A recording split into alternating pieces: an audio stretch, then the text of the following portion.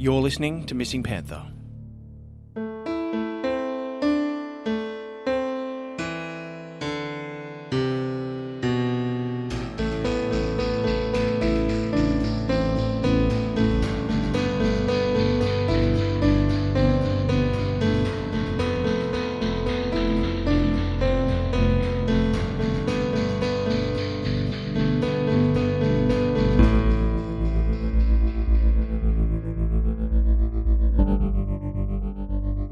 Just as I turned into the driveway, there was this massive black cat.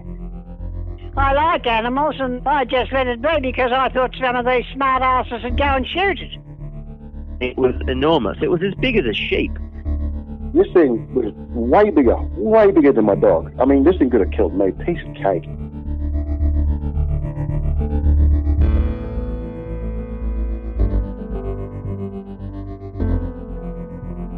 Anyone that thinks a feral cat is as big as this bloody panther, no way. You know, the U.S military came out because they were their mascots. They got told, that's it, when you leave Australia, you're to put them down. The guys couldn't do it, so they all shut their mouth and released them into the bush. Apparently they had black panthers down there, and they were supposed to destroy them when they left. Apparently they didn't destroy them.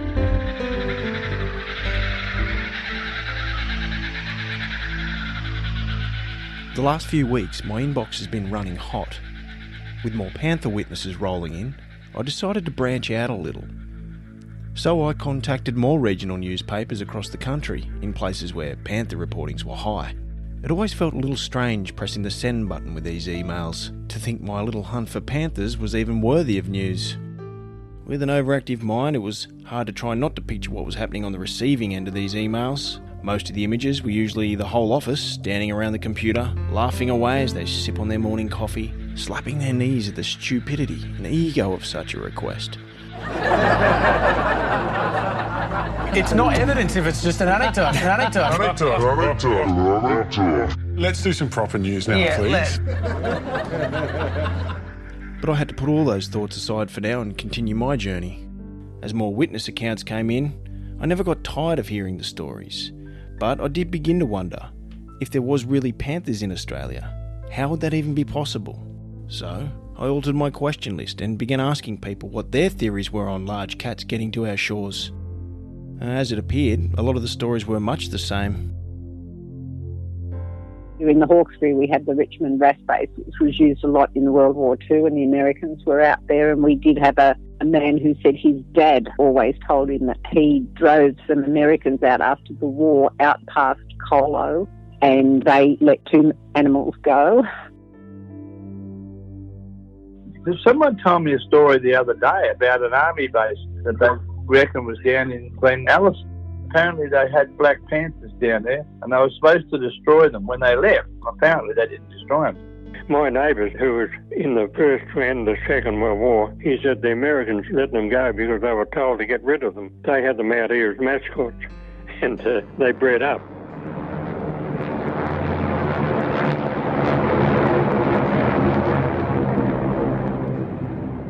It's March 1942, in the midst of the Second World War. Pearl Harbor has recently been bombed, and now Australia is under threat from a Japanese air raid. American troops have been sent to Australia by the thousands. These US servicemen are being deployed to every capital city across the country. With an overloaded quarantine system, it's been rumoured that these troops were able to sneak in a wide range of animals to have as their mascots. Witnesses speak of seeing dogs, horses, monkeys, bears, as well as puma or mountain lions. After stretching my search a little further, I was contacted by Leanne, who grew up in Halls Gap, a small picturesque little town which sits at the base of the Grampian Mountains in Victoria. Being a history teacher, Leanne was able to shed a little light on the story of American soldiers and their mascots. Historically, mascots go back thousands and thousands of years across all cultures and continents. It was a way of just humankind representing some of their warlike features through an animal, whether it was an eagle, a bear, a mountain lion. They not only exist for soldiers, but also for sporting teams now. We have the same thing, trying to find some sort of animal that exhibits bravery, courage, fearsomeness, So mascots not only represent some aspect of human nature that we hope to aspire to, but they also represent something of your own country. So for the Americans, I mean, we didn't have mountain lions here in Australia. Mountain lions represented something extremely American to them. Leanne was quite knowledgeable on all things history when it came to World War II, but this wasn't just from flicking through a few uni textbooks. Her parents and grandparents were there and had quite an interesting interaction with the US servicemen. Myrtle Bank Guest House was in Halls Gap. It ran through most of the 1900s and was one of the most popular places for Melbourneites to come and holiday in the Grampians. My parents worked at my grandparents' great-grandparents as well as great aunts and uncles. And so they spoke of the American soldiers staying there. They were a lot of fun. They used to like dancing. And when they had leave, it was just common for them to come up to Myrtle Bank. The mascots that my grandparents and father and aunts talked about were always the mountain lions because they were the ones they had first-hand experience with. Basically, they were smuggling them in. So, of course, superior officers weren't to know about this. And the problem with mascots, easy enough to bring them into Australia if you were coming in on military craft and you weren't, and the customs wasn't as strict as what it is nowadays. The problem is, if they were exotic animals, they did grow larger. My grandmother always spoke about being surprised at seeing these huge cats being led around like dogs. The dogs were terrified of them, so I always remember my grandmother saying the dogs just hid. They were terrified of the fact that they were around. The mountain lions that came to Myrtle Bank, they were large, but the soldiers had said they brought them in as cubs and they were meant to put them down, but they didn't want to. And their choice was pretty much either put them down or try and release them. Part of one of her stories that she'd always talk about was the fact they genuinely really liked these mountain lions and didn't want to put them down. They were being careful about where they released them. They wanted to release them in a place where they wouldn't impact on livestock or other people, but that they would have a chance of survival. And Victoria Valley and the Grampians sort of fulfilled everything for that because there's, cats could have a large area to hunt in, and at no stage would they come across livestock. The Grampians back then was a lot larger and wilder than it is now, and it seemed a fairly obvious place to them as a safe refuge for the mountain lions rather than putting them down. She spoke of 3 coming at one time. She saw them put them back in the vehicle. They went away, and when they came back that night, they didn't have the cats. They brought the mountain lions and took them straight down to Victoria Valley and released them.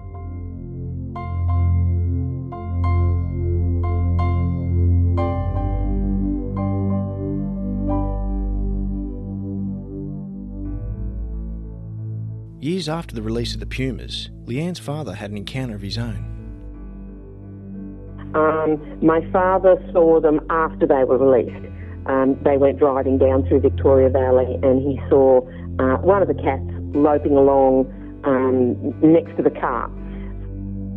So it was sort of really almost a relief in a way to find out that they had released them.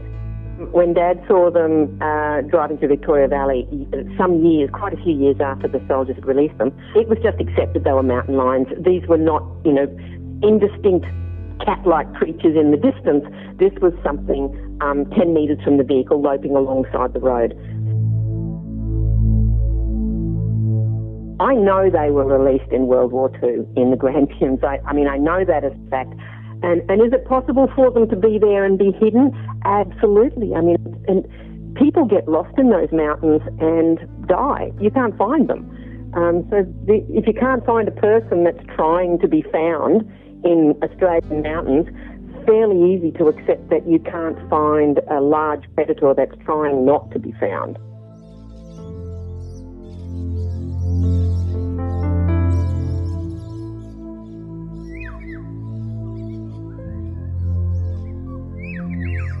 When I heard Leanne's story, I began to concentrate my search around the area of the Grampians a little more. It wasn't hard to find out that there had been ongoing reports of large cats around that area for years, but that wasn't all I found.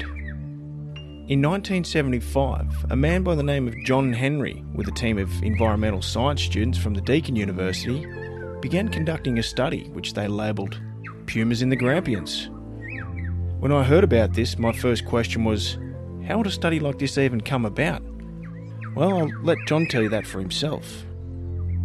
The Puma study commenced, I think, in 1975. And at that time, I was a senior lecturer in environmental science at the new university, Deakin University. I used to take my students out on excursions to different parts of Victoria so that we could study firsthand different ecosystems. And one of the excursions that we did was to the Grampians. One of the students decided that he would check out the spotlighting equipment that we had. He grabbed a spotlight and went out behind all of the ring of tents, and after a short while he came back all very excited about something odd that he'd seen out there. He was ridiculed by the students. They just thought that he was being over the top. Anyhow, he was insistent that he'd seen something really odd out there. So I and another student said, okay, let's go, we'll go and have a look with you.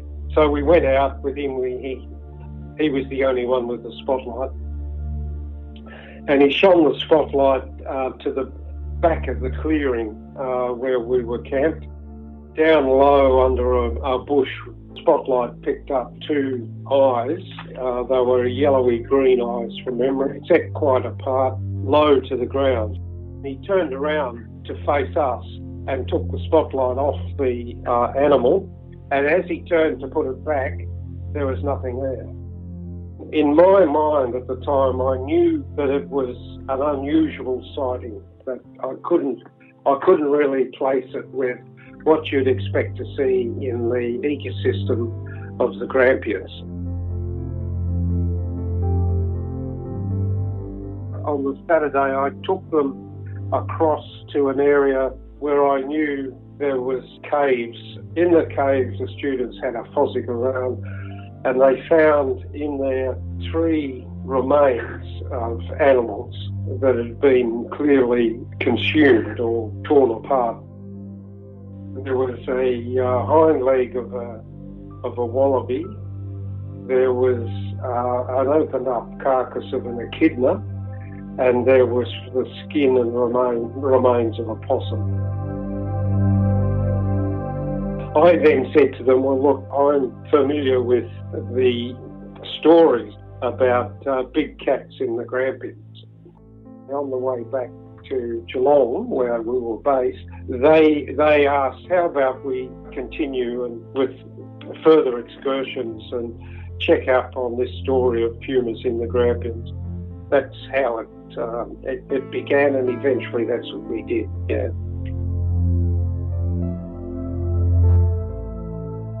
Conducting the Puma study back in the 70s, John was able to communicate directly with American servicemen who were stationed in bases south of the Grampians. Although quite cooperative and happy to talk with John, when he started poking around about large cats, things changed a little. So when we asked an open question to start with, did you have mascots? And they sent us photographs of dogs, and I think in one case there was a horse, a pony or something. And then we followed up and said, well, what about big cats? Did you have anything like that as a mascot? And they were silent on that, except for one warrant officer who said, well, it could have been a possibility because where they were based, where his group was based, before coming out to Australia, he was aware that there were puma mascots within his group.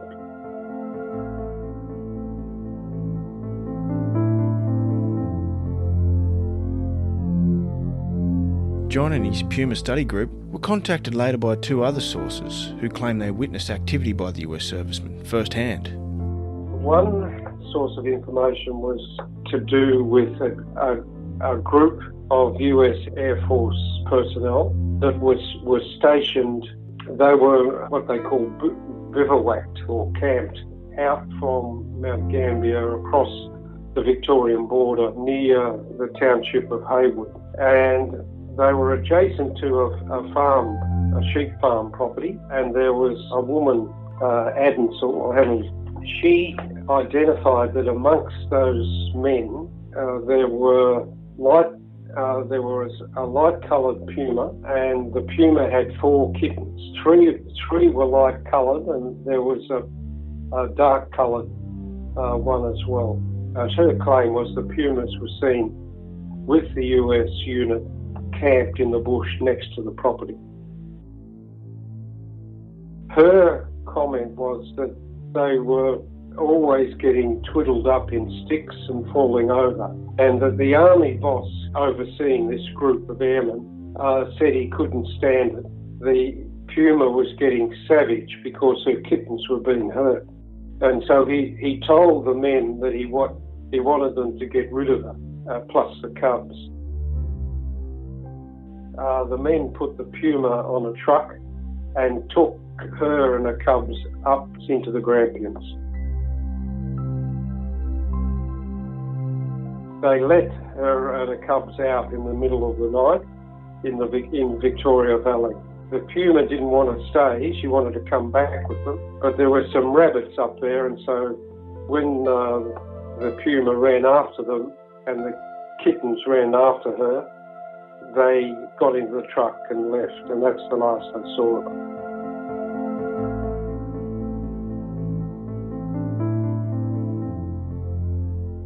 Now, the second account deals with the US airmen who were located for a short time up at Nil, and it was a Mr. Malcolm Weir who lived in Nil until 1943, and he and his mate Roy Coots had been stationed as guards at the US Air Force base there in Nil, and he reported that an American bomber arrived in Nil at the base in 1942, and it had flown in from the north, from the Philippines, Indonesia, and it had a puma cub on board.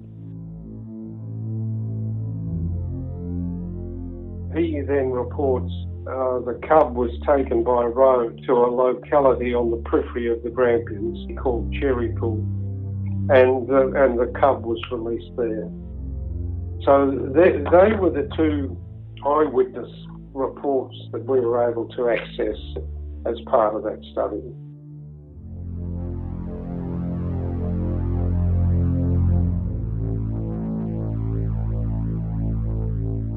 It was at this point I wanted to find out if anyone else had heard stories of large cats being released by US servicemen. As I was scrolling through the comments on Facebook, I noticed a comment from Jade, who was claiming that her mother remembers large cat mascots quite clearly.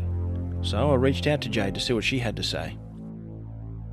She started telling me about 10 years ago, there was a story on the Lithgow panther. Her and I were sitting there watching it. She said, I'm not surprised that there's panthers there, from what I've seen. And then all of a sudden she started telling me about living in Cairns, which I knew about. She started telling me about walking around the army bases, how the American soldiers were really, really good to the kids and the locals, and they would show them their mascots. She saw the big cats on chains, and she said she heard other things that she couldn't identify. She said the kids were always running around the army bases. There was never an issue. They were about Rottweiler size, and she said they were cream-coloured. They were a cream-coloured big cat, and they always had chains on them. Later on in life, she realised that they were a mountain lion cougar, so that big, creamy, thick-tailed, almost elegant type of a cat. It was like they didn't have any fear of the kids telling anyone, or maybe they just didn't care. She said they were relaxed, the cats were relaxed. So obviously the cats were used to all of that noise and carry-on that goes on in bases. There's plenty of food out here, whether or not it be rabbits or, kangaroos or wallabies, especially up that way. There's a lot of food up there for them. The fact that cats are known to be elusive and secretive, they could easily fit in. She said she saw about 3 or 4, but that's what she saw. She could hear other things in the background. She did hear rumours afterwards that they were released, that the Americans didn't take their mascots home, because when you look at it, they're usually not that far away from former army bases or even current army bases. She said, I saw them when I was in Cairns, and it was just a casual conversation. That's when I asked her for more information, and we have since talked about it a lot more, and she gave me a lot more information, which I've passed on to you. I've watched with interest the comments on social media.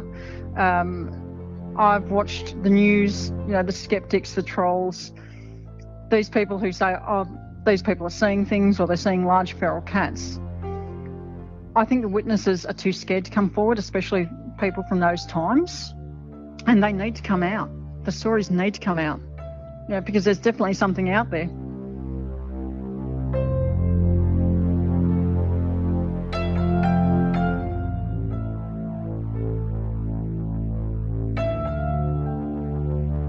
With close to 1 million American troops stationed all over Australia between 1942 and 1945, there was no shortage of military bases right across the country. Knowing that kind of left me wondering. If I was easily able to find a few cases of puma mascots being released in the short time I'd been searching, then how many other cases were there that we don't know about?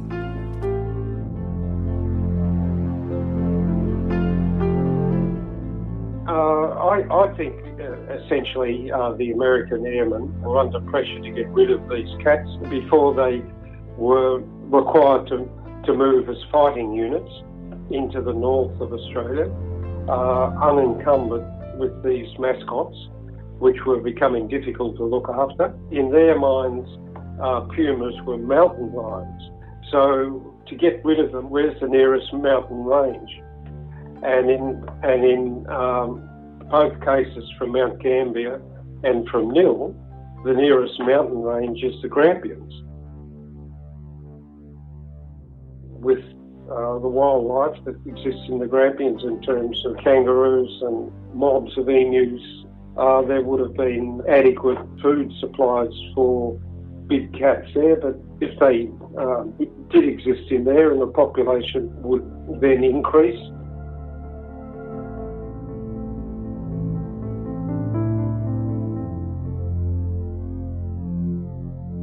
John and his team had conducted over 80 interviews of people witnessing what they described as a puma. Rather than taking everyone's word as gospel, the Puma Study Group created a harsh system to eliminate as much as possible any chance of a misidentification or even a fabrication. We decided that we would be really strict on putting together what we call a believability. It was a believability rubric that we used. We had 4 criteria, I think, from memory. There was the number of observers. We were interested in how many people who were present and together eyewitnessed the event. There was something like about 80 people that we interviewed, and we were interested in the clarity of the observation. Was it during the daytime, a clear day, good light, and how far away was the animal that they were observing? Was it within 100 metres or so? And then we were interested in the expertise of the observer in the sense of their knowledge of the Australian bush, their familiarity with Australian wildlife. The 4th criteria was the frequency of sightings that an individual eyewitness was alleging to have made. We were very dubious about people who had claimed to see a big cat more than once. Okay, and our reason there was that this was a rare event. So someone who's been claiming to see it 2 or more times raises the question of whether they're over-enthusiastic in their claims. So we were taking a highly sceptical view on what those people had seen, their account to us, and using those believability rankings, we're left with accounts that would say, well, gee, on the balance of probability, they probably saw a big cat.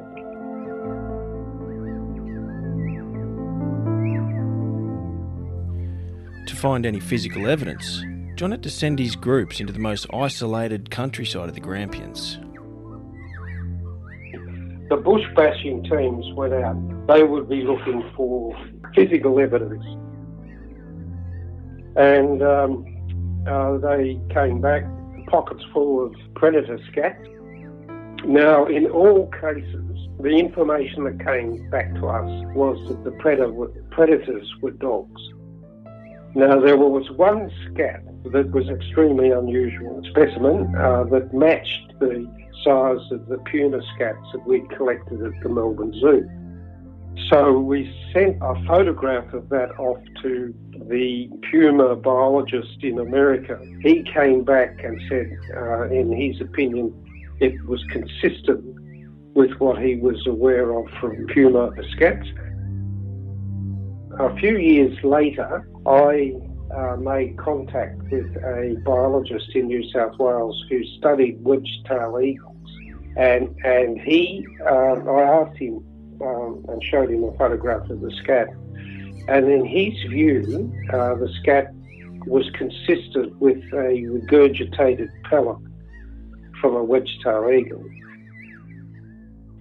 Always taking the hard line on any of this evidence, we then placed that in the negative category because there was a legitimate alternative explanation for what it was, which we always went for, right? So that's the story on the Geranium Springs scat. The other physical evidence that we had, which we weren't able to knock over, was a cast of a paw print that was taken by two duck shooters who came up with a high believability ranking for their sighting. He told me the story that he and his mate went up the weekend before duck opening, and they were in a dinghy, and they came around the corner onto an inlet, and there on the shore having a drink, they saw a big cat, and the big cat was right at the edge with its head down drinking. It looked up when it saw them and scrambled up the bank and disappeared across the paddocks. They had a view of it for over 3 minutes at 7 o'clock in the morning, clear as day, before it disappeared into the bush. Now, they went over to where it was, and they saw the paw prints in the mud, and they put a little stick markers there, intending to come back with plaster of Paris. They went back to where they'd marked the paw prints, and they took plaster cuts. And they were not dog prints, they were cat prints. So we took photographs of the cat prints, and I sent them across to the American puma biologist, and he got back to us and said, yeah, those prints are consistent with puma prints. There's a high probability, given all of that there were, at that time, big cats, probably pumas in the Grampians.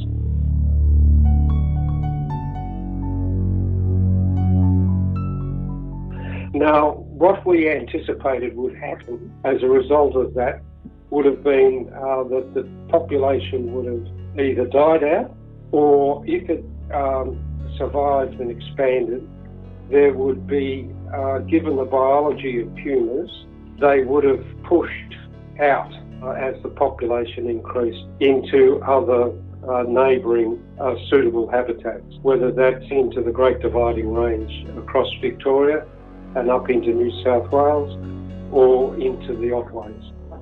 And sure enough, people are claiming to be seeing big cats in the Otways, big cats across central Victoria, across into Gippsland and up into New South Wales.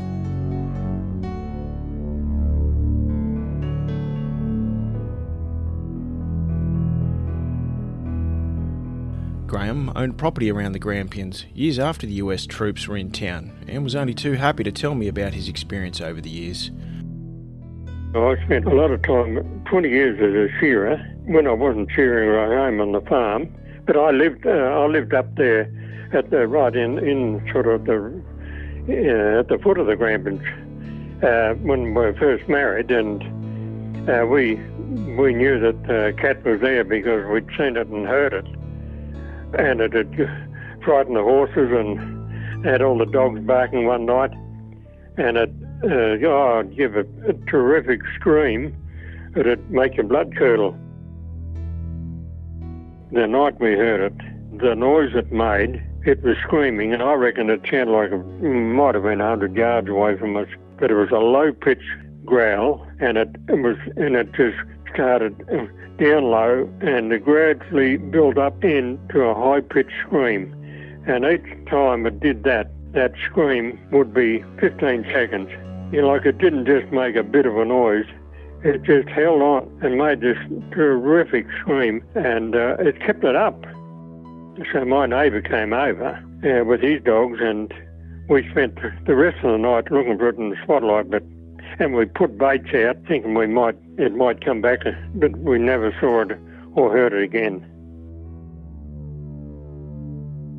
I'd cooked up kangaroo meat to feeding the dogs, and I reckon the cat probably smelt that and came close to the house, and that's what got the dogs barking. This was 1 or 2 o'clock in the morning. My neighbour's horse, he was galloping frantically up and down the paddock. Whether he could smell the cat, I don't know. And I saw one run across the road one night in the lights. And the one I saw was light-coloured, like a kangaroo colour, and some other people said the ones they saw were black. Well, I was quite close, but I didn't get much time because it ran across the road just in front of the little ute I was driving, like a colour of a kangaroo, like a bit lighter than a kangaroo. I got a good look, but I suppose it was long enough to know what I was looking at. I mean, I can't prove anything, Ben, but I do know in my own mind that they were there because I saw where they'd been and what they'd killed.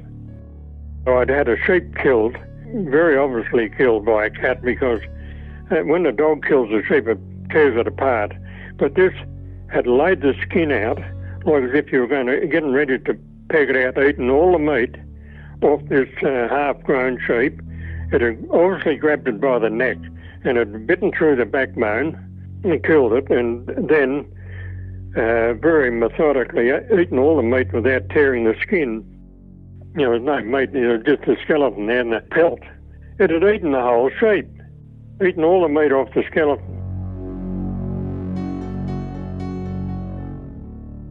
It was just laid out as if you were going to peg it out. Yeah, it was quite a clean looking job. Yeah, if a dog kills a sheep, there'd be wool all over the paddock. I've seen the paw marks. They ran through our dairy farm. We took a plaster cast of it, but I don't know where it is now.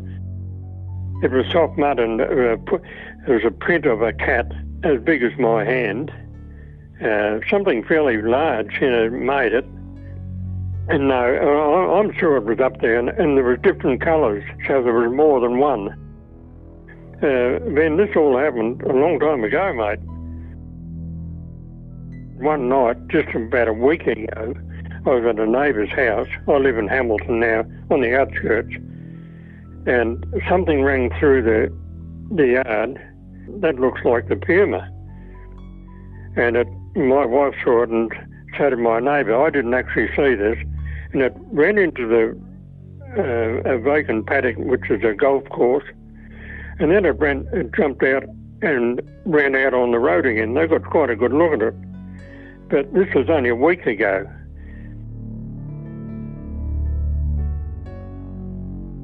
Although panthers and large cats have been spotted by thousands, it wasn't easy for some to come forward. To set yourself up for unnecessary ridicule, Is it really worth it? Well, Jade explains why her mother kept her story secret for so long. She has made it very clear that she didn't want her name mentioned or surnames mentioned for fear. She kept saying she's an old woman now and she doesn't want to be ridiculed by anyone. And she said people won't believe her. She's not that keen on it, to be honest. She's not that keen on it. It's more my decision because I feel that these stories need to get out. She said that she was afraid. She believed that people would think that she was crazy or that it was a kid's imagination. I saw they did that even with Grant Denyer. He and his wife saw one on his property and they made an absolute fool out of him, and I thought, oh God. As it turns out, Grant Denyer and his wife witnessed a large cat on their property. I almost thought twice about contacting Grant. Between his TV appearances and radio shows, news programs, game show hosting, racing cars, racing utes, and being a family man, I thought there'd be no chance. But like every other email with this project, I thought, what the hell, and threw a line in the water anyway. And less than a couple of weeks later, Grant was able to squeeze me in for a chat a couple of days before Christmas while he was in the middle of a stint doing breakfast radio. So now, somehow my journey has come full swing again, to the very town I grew up in, Bathurst. Being in the public eye and seemingly quite open about his encounter, I couldn't imagine Grant was too concerned about any ridicule, but I thought I'd ask anyway. I couldn't give a shit. I was really excited. You know, I told the story on radio and, you know, people think you're mad and you're mental. I love fascinating Australian outback stories, and just because it doesn't make sense or it sounds unlikely doesn't mean it's not true. So you can call me crazy all you like. I know what I saw and I haven't seen anything like it. It's a part of Australia's fascinating history and folklore, and if you've got a story to tell, yeah, I wouldn't be afraid to tell it. Who cares what people think? The more you talk about it, the more people come out of the woodwork, the more people that have had encounters, you know, guys in, you know, up in forestry areas that have kind of snapped photos of giant cats that are longer than their car is wide. It's just, there's too many encounters from normal people for you to discount it. I was a cadet journalist at Channel 10, and one of my first stories I did in Sydney was travelling out to the Hills District, where a teenager had claimed he was walking back to his house from a mate's house in the dark, and something big and black jumped up on him, and it was as big as him when it stood up on its back legs. He showed me the scratch marks in his arms, and the claw marks were so far apart. You could see the 4 claw marks, and you know, it was not from anything that was the size of a dog or a cat. It was enormous. I believed him. He was not being showy. He wasn't really in it to get 15 minutes of fame or anything. It was just a story that I'd found in a small local newspaper. And this kid was just, it scared the hell out of him. And he was just explaining it as best he could. And it just, that's when I thought, wow, there must be something. And then I've delved into the history of it, and obviously was aware of the tales of, you know, whether they be American troops that came out from Africa, had a base, brought out some wild animals, and when they left, they just sort of set them free. And I thought, if that's true, well then these could be the ancestors of those animals that were set free. We moved to Bathurst. We've been there for 6 years, and my wife says to me, she goes, I just saw the most insane thing down our bottom paddock. It looked about, 5 to 10 times bigger than a normal cat. Jet black. The way that its tail sort of was just straight out the back. Well, and I thought, how many wines had you had? And I'm just like, oh, okay, no worries. Kept an open mind. And then, mate, one day I'm standing at our kitchen window, and my mate was over as well. And we saw the thing, and I've got binoculars that just sit at the kitchen window. So I grabbed them straight out, and I was like, oh, my God, that is a freaking panther. That is holy shit, the story's true.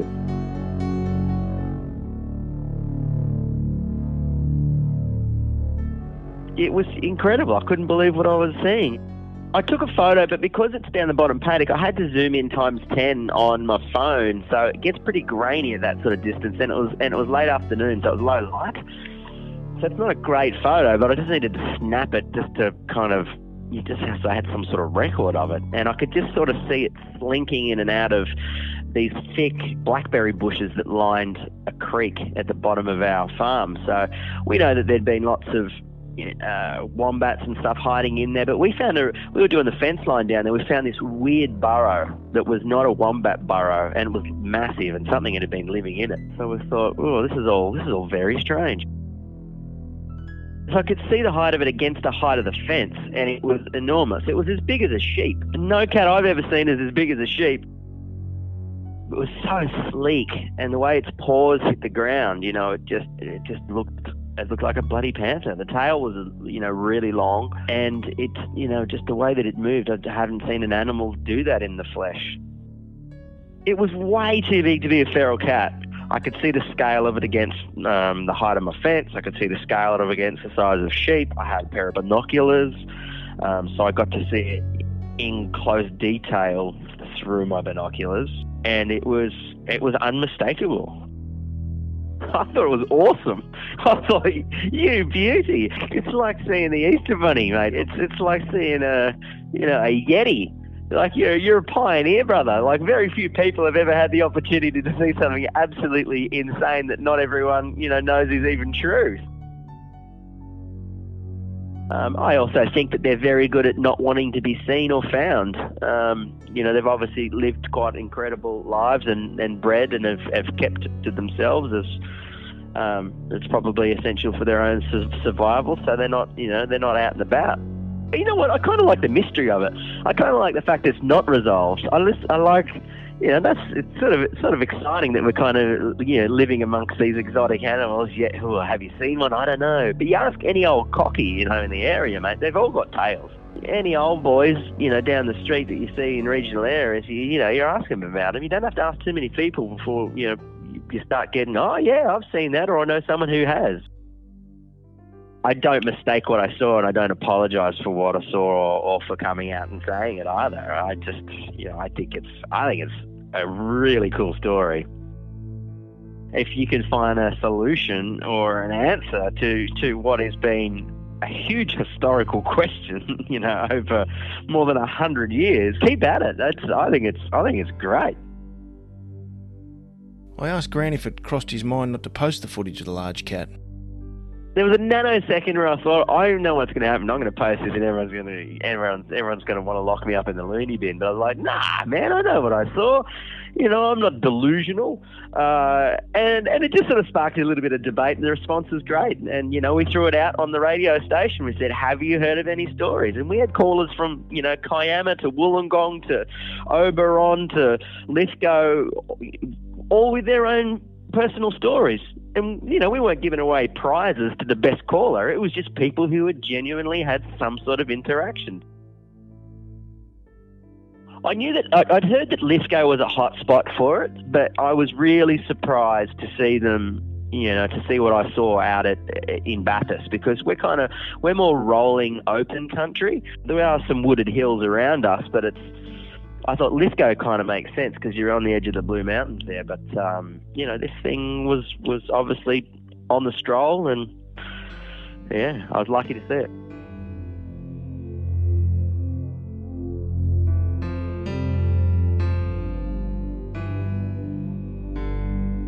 Although Grant mentioned that he thought Bathurst might be too far west for a panther to roam, it seemed he wasn't alone. In 2004, Matthew had an encounter that was so close, it turned him from being a sceptic to a believer in a matter of seconds. Yeah, so I'd been up to the tip, and I saw this thing on the left-hand side of the road, which was the higher side of the road. And I thought, well, someone's lost a dog, or it was a bit far away at that point, but maybe is it a wild pig? And it looked straight at me, and then it moved across the road. So then it moved quite quickly across the road. And I thought, that's a cat. That's a bloody cat. And because the way it moved, it was the length of the tail, it was the balance that it had. It was that fluid movement that only cats can do. No other animal can move the way a cat moves. And what really amazed me was that it crossed the road, and in doing so, it went between two guideposts, and that's what gave me a chance to really gauge its size. Its shoulder height was a long way up this white guidepost, and I thought, that's crazy. And I've slowed down as I've got to where it was, and I watched it bounce away down this gully, and I was in disbelief. I sat there just absolutely gobsmacked as to what I'd just seen. And I'm trying to do all the rational things. I'm trying to say, no, it was a dog, or no, it was a fox, or no, it was... But I just couldn't get this image of it moving away from me. And I had it in full view for about, it would have been 15, 20 seconds. It was quite a long time that I had it in view. And the way I've described it to people, it was the size of a Labrador. Like, if you put an average Labrador next to this, it was about that big, right? And I could gauge that from the guideposts. The physicality and the shape and the profile of a cat, but the size of an average Labrador, sort of golden retriever style dog. And up until then, I'd laughed, because I used to work at the council, and everybody used to have these rumours about the big cat, and I'd always laugh, call them crackpots.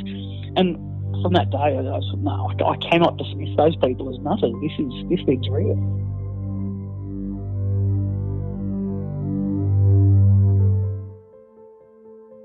If you've ever been into one of those pine plantations, you go 20 feet in and you're in pitch black darkness. There's some country in there that is just, if something was going to hide away, great spot to do it.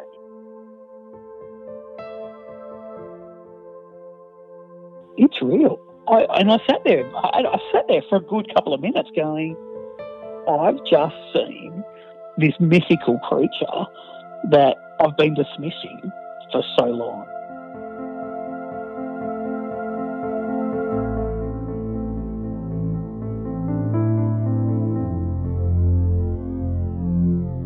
John Henry predicted that if large cats were to go on and thrive, they'd eventually spread further across the state of Victoria and eventually up into New South Wales. So if this was to happen, shouldn't we be hearing more stories about large cats preying on livestock? Or at the very least, finding the remains of these animals?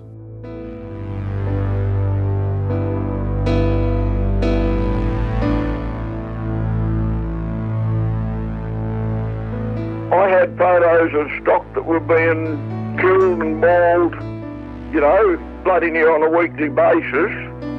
To get to the calf, they'd kill the cow. They'd eat the calf, and then the cow would just lay there and rot. Or if there was no calf, they'd kill the cow and eat the cow. The back of their necks is all perforated where the cats have been biting them. I'd seen them on quite a number of occasions. Over a 10-year period, my mother and I, we lost over 1,000 head of cattle.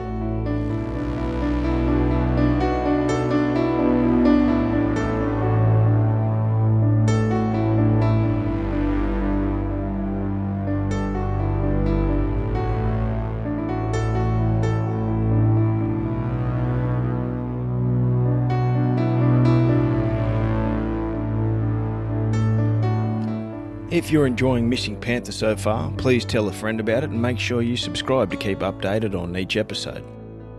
If you believe you've seen a panther or a large cat, or even if you believe you know how they got here, go to our website missingpanther.com.au. Get us through the contact page.